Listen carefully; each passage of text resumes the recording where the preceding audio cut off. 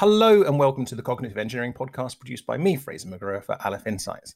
In this series of podcasts, we take a look at interesting topics and discuss what we think they tell us about analysis and decision making. I'm here with Sarah Nonu, Peter Coghill, and Nick Hare of Aleph Insights, and this week we're discussing mob mentality. And due to the lockdown, unusually, we're recording this remotely.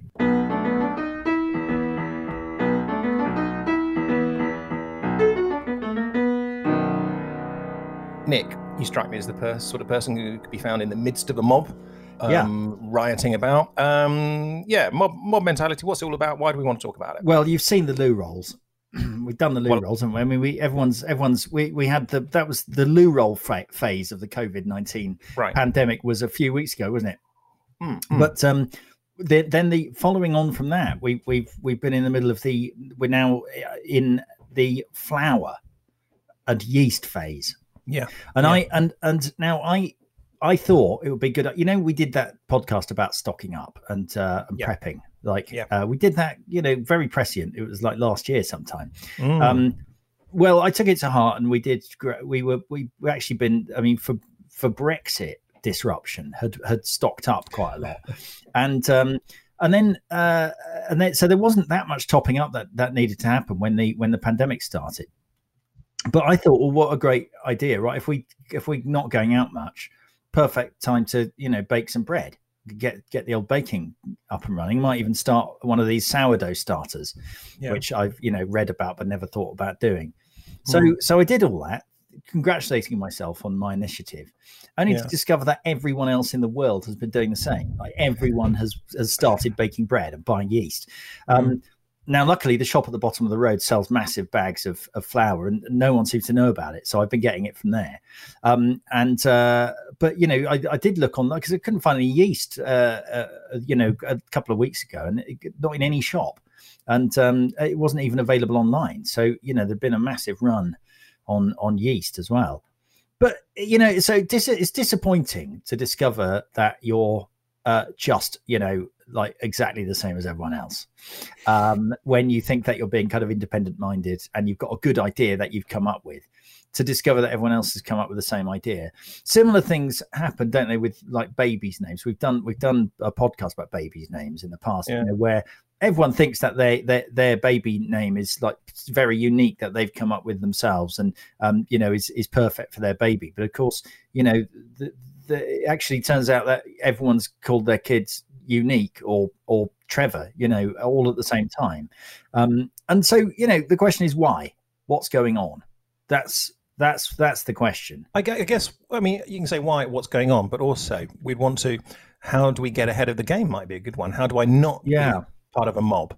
How do we start trading in flour futures at the right time? I'm even worse than you, Nick, because you're sort of already ahead of this thinking, I know what I'm going to do. I'm going to start baking bread. I'm sort of the next phase or two along, where I start reading pieces in The Guardian or on BBC about flour selling out and yeast and so on. And I think, I think I should start baking bread. And then I go out and go, oh no, there's no flour, or there's no yeast. So I'm sort of way behind you. Well, actually, that's when we talk about the anatomy of mob mentality. I think we'll get onto that. To that. Okay. So who wants to pick this up? Where do we go from here? Mob mentality. Do we need to define it? We've talked about finding yourself in a predicament. You think you're way out in front, but actually you think you're an innovator, but you're just part of the herd. Peter? I always feel hugely unqualified to talk about the psychology of things, but there's a lot of very interesting psychology going on, and there's lots of very interesting pieces coming out explaining the psychology to do with how people behave when they're under a bit of stress and how it changes their behavior. I think we've mentioned it before, but it's worth mentioning again. Is an excellent blog series on Wait But Why, and he beautifully describes an analogy of these two little creatures that live inside your mind that are constantly competing for to control your actions.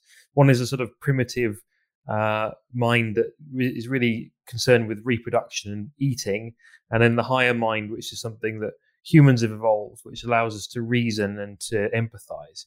So I recommend listeners to have a read of that, because that's a really nice little model that explains how your behaviors are driven when it comes to different stimuli. Things that threaten you stimulate your primitive mind, make you want to survive. But things that and that sort of swamps the higher mind and stops it from working. But look, the more we talk about this, and I know we're trying to avoid the term, but I'm going to use the term herd mentality, because we talk about that in when we talk about financial markets, because it's about doing the right thing at the right time. So what we should do, say 3 months from now, when hopefully all this sort of COVID-19, the global pandemic is over or winding down quite significantly, we should all go out, I should go out and buy some yeast and buy some flour. Yeast hasn't got an unlimited shelf life, as I discovered. That's right. I'll put a note in my calendar reminding me once every 3 months, something like that. Top up the old yeast. So I've always got some yeast on me. So the key is to stockpile, a bit like Nick was doing with flour, when no one would dream of stockpiling, right? It's a bit like with financial markets. Obviously, if we're talking about shares, you've got to buy those at the right time, right? So what's my point? That's it. That's all we need to do. I think you've got a good point, Fraser. And referring back to the psychological resilience podcast we did, I think there's utility in just thinking about being prepared. So I've been reading a few articles that said, well, maybe we should, as a nation, be a bit more cognizant that these sorts of things do occur now and again. We had Brexit, people panic bought for that. We've had COVID-19, panic bought for that. And previous sort of crises over the last 10 years, people are always panic buying. Why, for God's sake, don't they just have a few tins of the essentials in their cupboards? Do your panic buying in advance. They'll make not huge amounts, but just like a couple of weeks worth of tin tomatoes and beans and things like that would make them feel more prepared and less likely to then panic. Yeah, Sarah. I was just going to say, I already have that already. Like, is that just not a stock standard thing people do, is make sure that they have enough food so you don't have to go to the supermarket so often? Yeah, tin of peaches. I got some of them. I think it's a standard thing that sort of sensible people do. People have, but I think a lot of people just aren't sensible. I guess the other thing is like not to go crazy, right? Because often, like, I go to a supermarket and I see there's stuff on sale, like 2 for this price, 4 for this price, and I think, man, that's a really good idea. I should buy that. And then I have a stockpile of stuff that I actually don't ever use, and I still haven't even used during COVID-19. The day will come, Sarah. The day will come when you've had your last tin of corned beef, when you'll reach for the chickpeas in harissa sauce. I have so many chickpeas. I kid you not. I don't know what I'm going to do with them all. We need to have a chickpea off between Peter and Sarah, because Peter is not light in that area, let me tell you. Well, look, okay, end of podcast, right? How do you avoid? Well, wait a minute. Let's introduce some much needed clarity about some ideas here. So I think there's two distinct things that we could be talking about. One is sort of genuine herd mentality, when people are doing things because other people are doing them. That's sort of type A. I think the small mistake, which we can cover, and it's interesting, there's lots of evidence about it.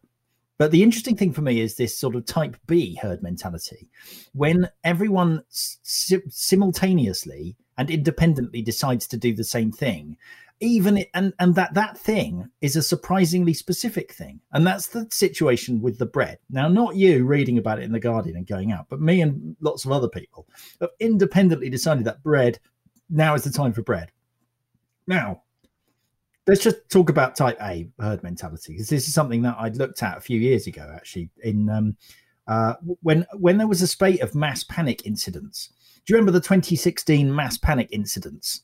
No one remembers. No. But there was a thing.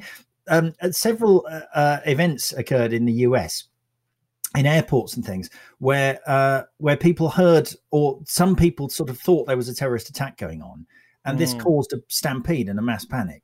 And that happened a handful of times somewhere in the US. And when I looked at sort of what the anatomy of one of these incidents was, there's what I called the sort of nucleation and the crystallization phase. So you have the nucleation phase, right, where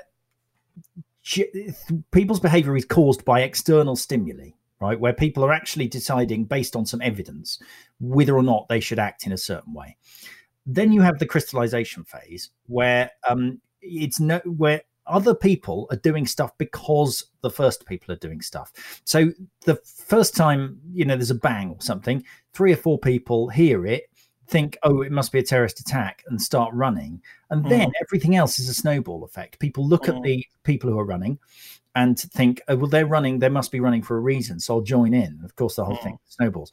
That is a sort of anatomy of a type A, herd mentality. And it is often rational, right? Yeah. Often, if the people who started it are doing it because there was some reason, then it's right for you to think, well, maybe I should do the same thing as them. But then I think that leads to maybe the first people are right and rational, but with the next lot of people who actually don't know what's going on, that can be actually emotionally driven. So they're seeing someone do something, they sense what's going on, they sense that fear, and they go with it. And there are other things that I think contribute to it. Particularly if you're not looking at just like stampedes, but looking at riots.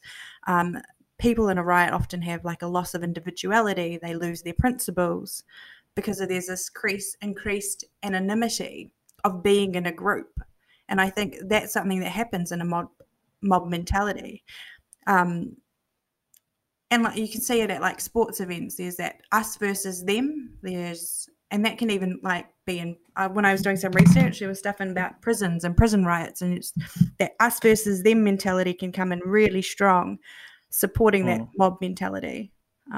Yeah, I mean, there's a lot of... I think there is an emotional element to it. Before you come in, Nick, just thinking about that, I mean, immediately that sort of, what you're talking about there, Sarah, we immediately sort of perceive the negative side of that, right? Yeah. So, for example, a huge group of football fans just was quite a scary thing, right? And that loss of individuality and most people on their own are pretty nice people, whereas a great big mob is not. But I guess, there are upsides to that as well.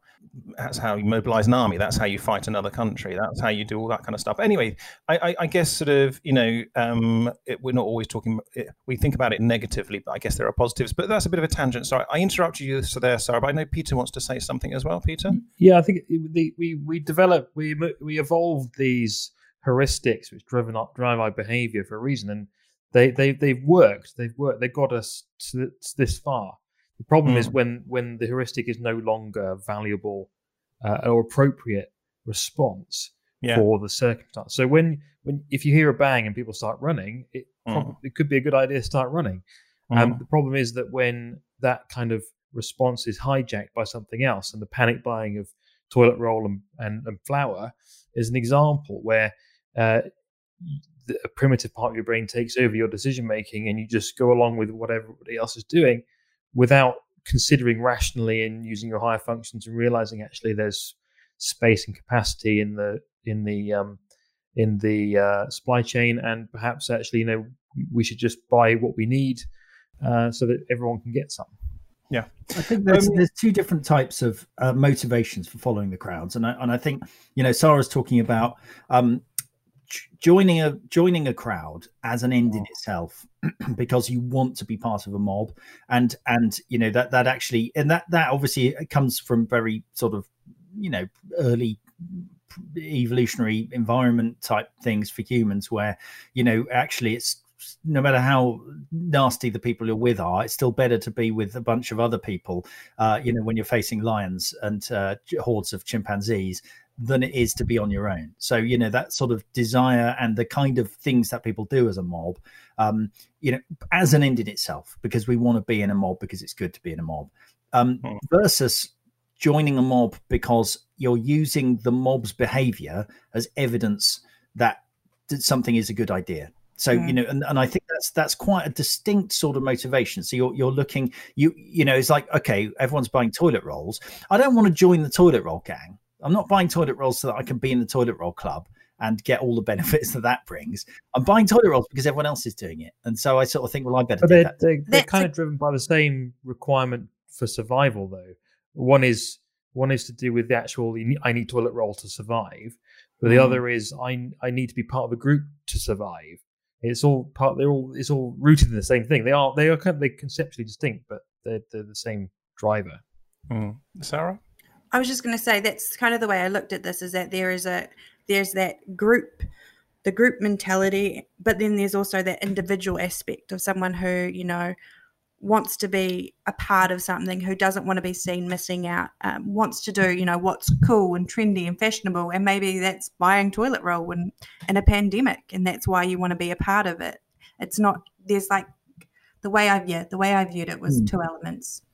Now, I'm not saying people who buy toilet rolls are Nazis, but I think there is, the dark side of this is the dark side of sort of, herd mentality of using other people's decisions as a heuristic. Is that so?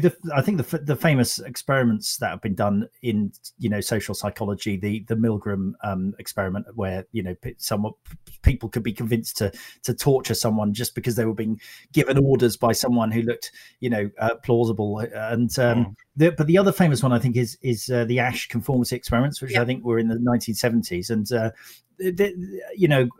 the gist of the experiment was people were put into a group of what they thought were other participants, but were actually all, working for the experimenter, and they were asked to judge which of three lines was the shortest out of the three lines they were given, and the answer is blatantly clear. I mean, it's not like there was any kind of visual acuity test here. It's like clearly one of the lines was shorter, but if everyone else said that it was a different line that was shorter, then I think something like a third of people went along with the crowd instead of going for what they must have known was the right answer.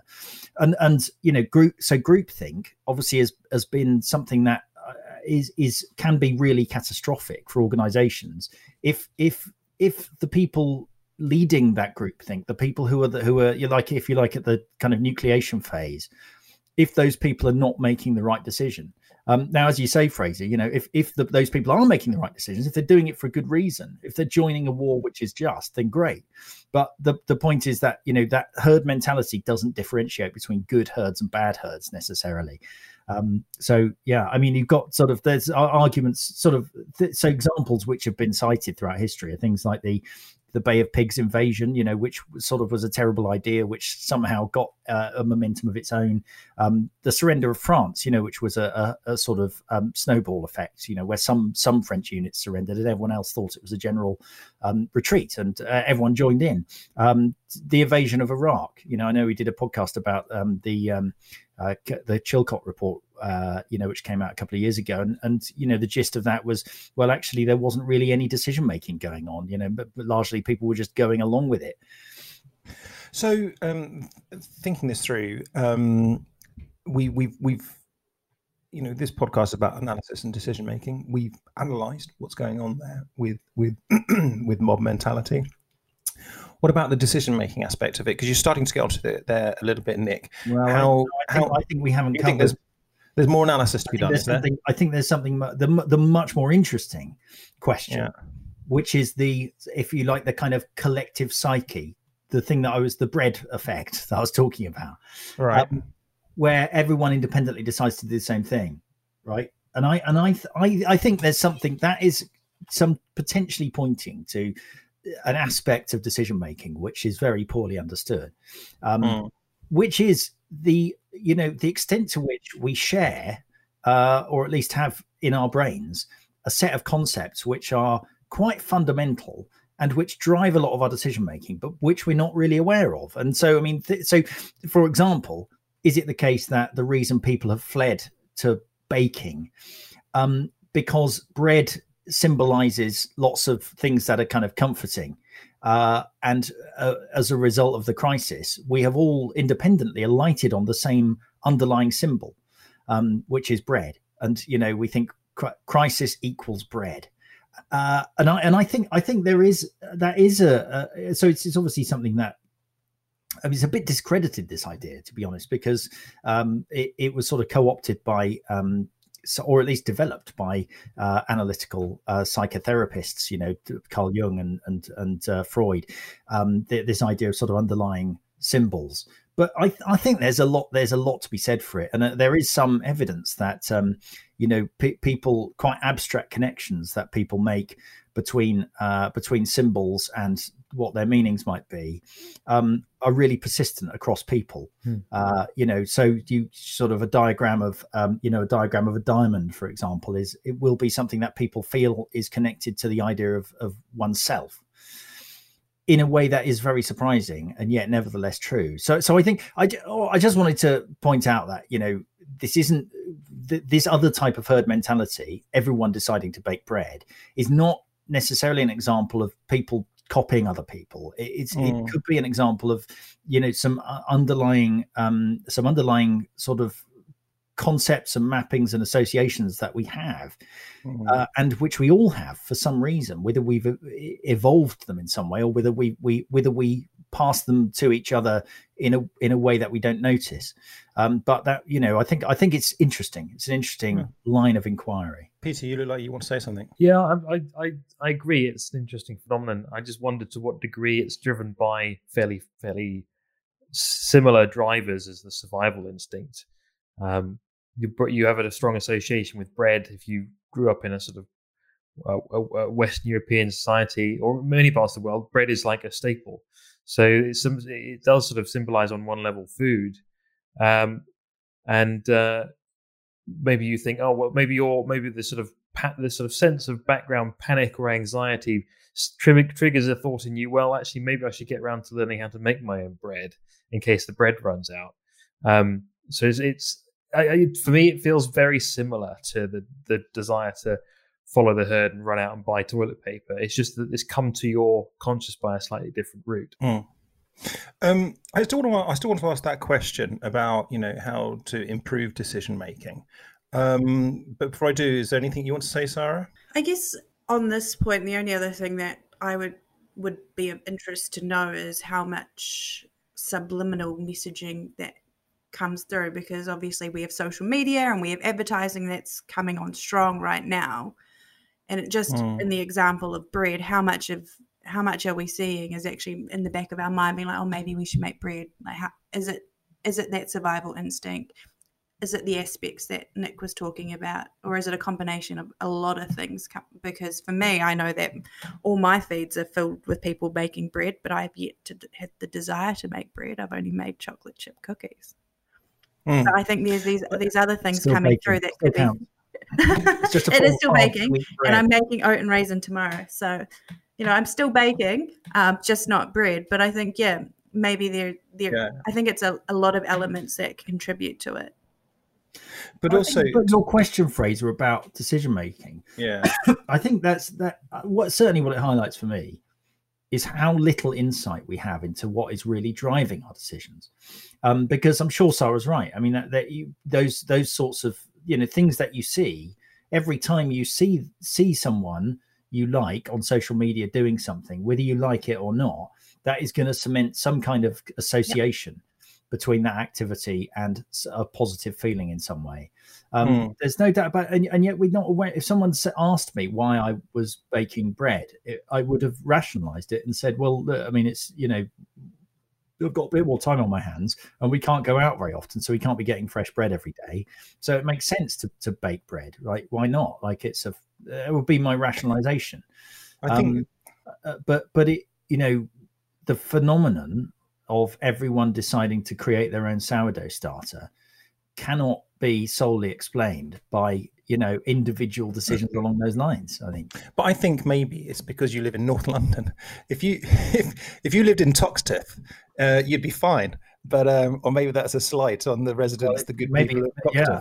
I mean, but there was an XKCD cartoon about everyone making sourdough starters, suggesting that that actually yeast is symbiotic with COVID-19.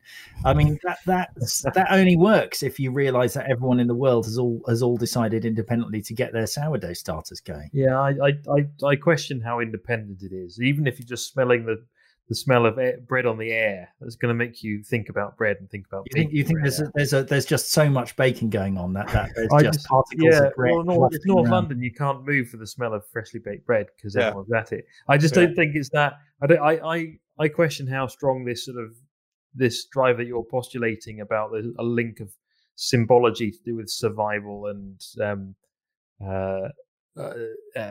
higher level concepts like bread baking is actually a driver. And if it's just you read an article about people baking bread which made you think about baking bread, and maybe it is just a good idea. Maybe my rationalization is right, and that actually it does make sense to make bread if you can't go to the shops every day.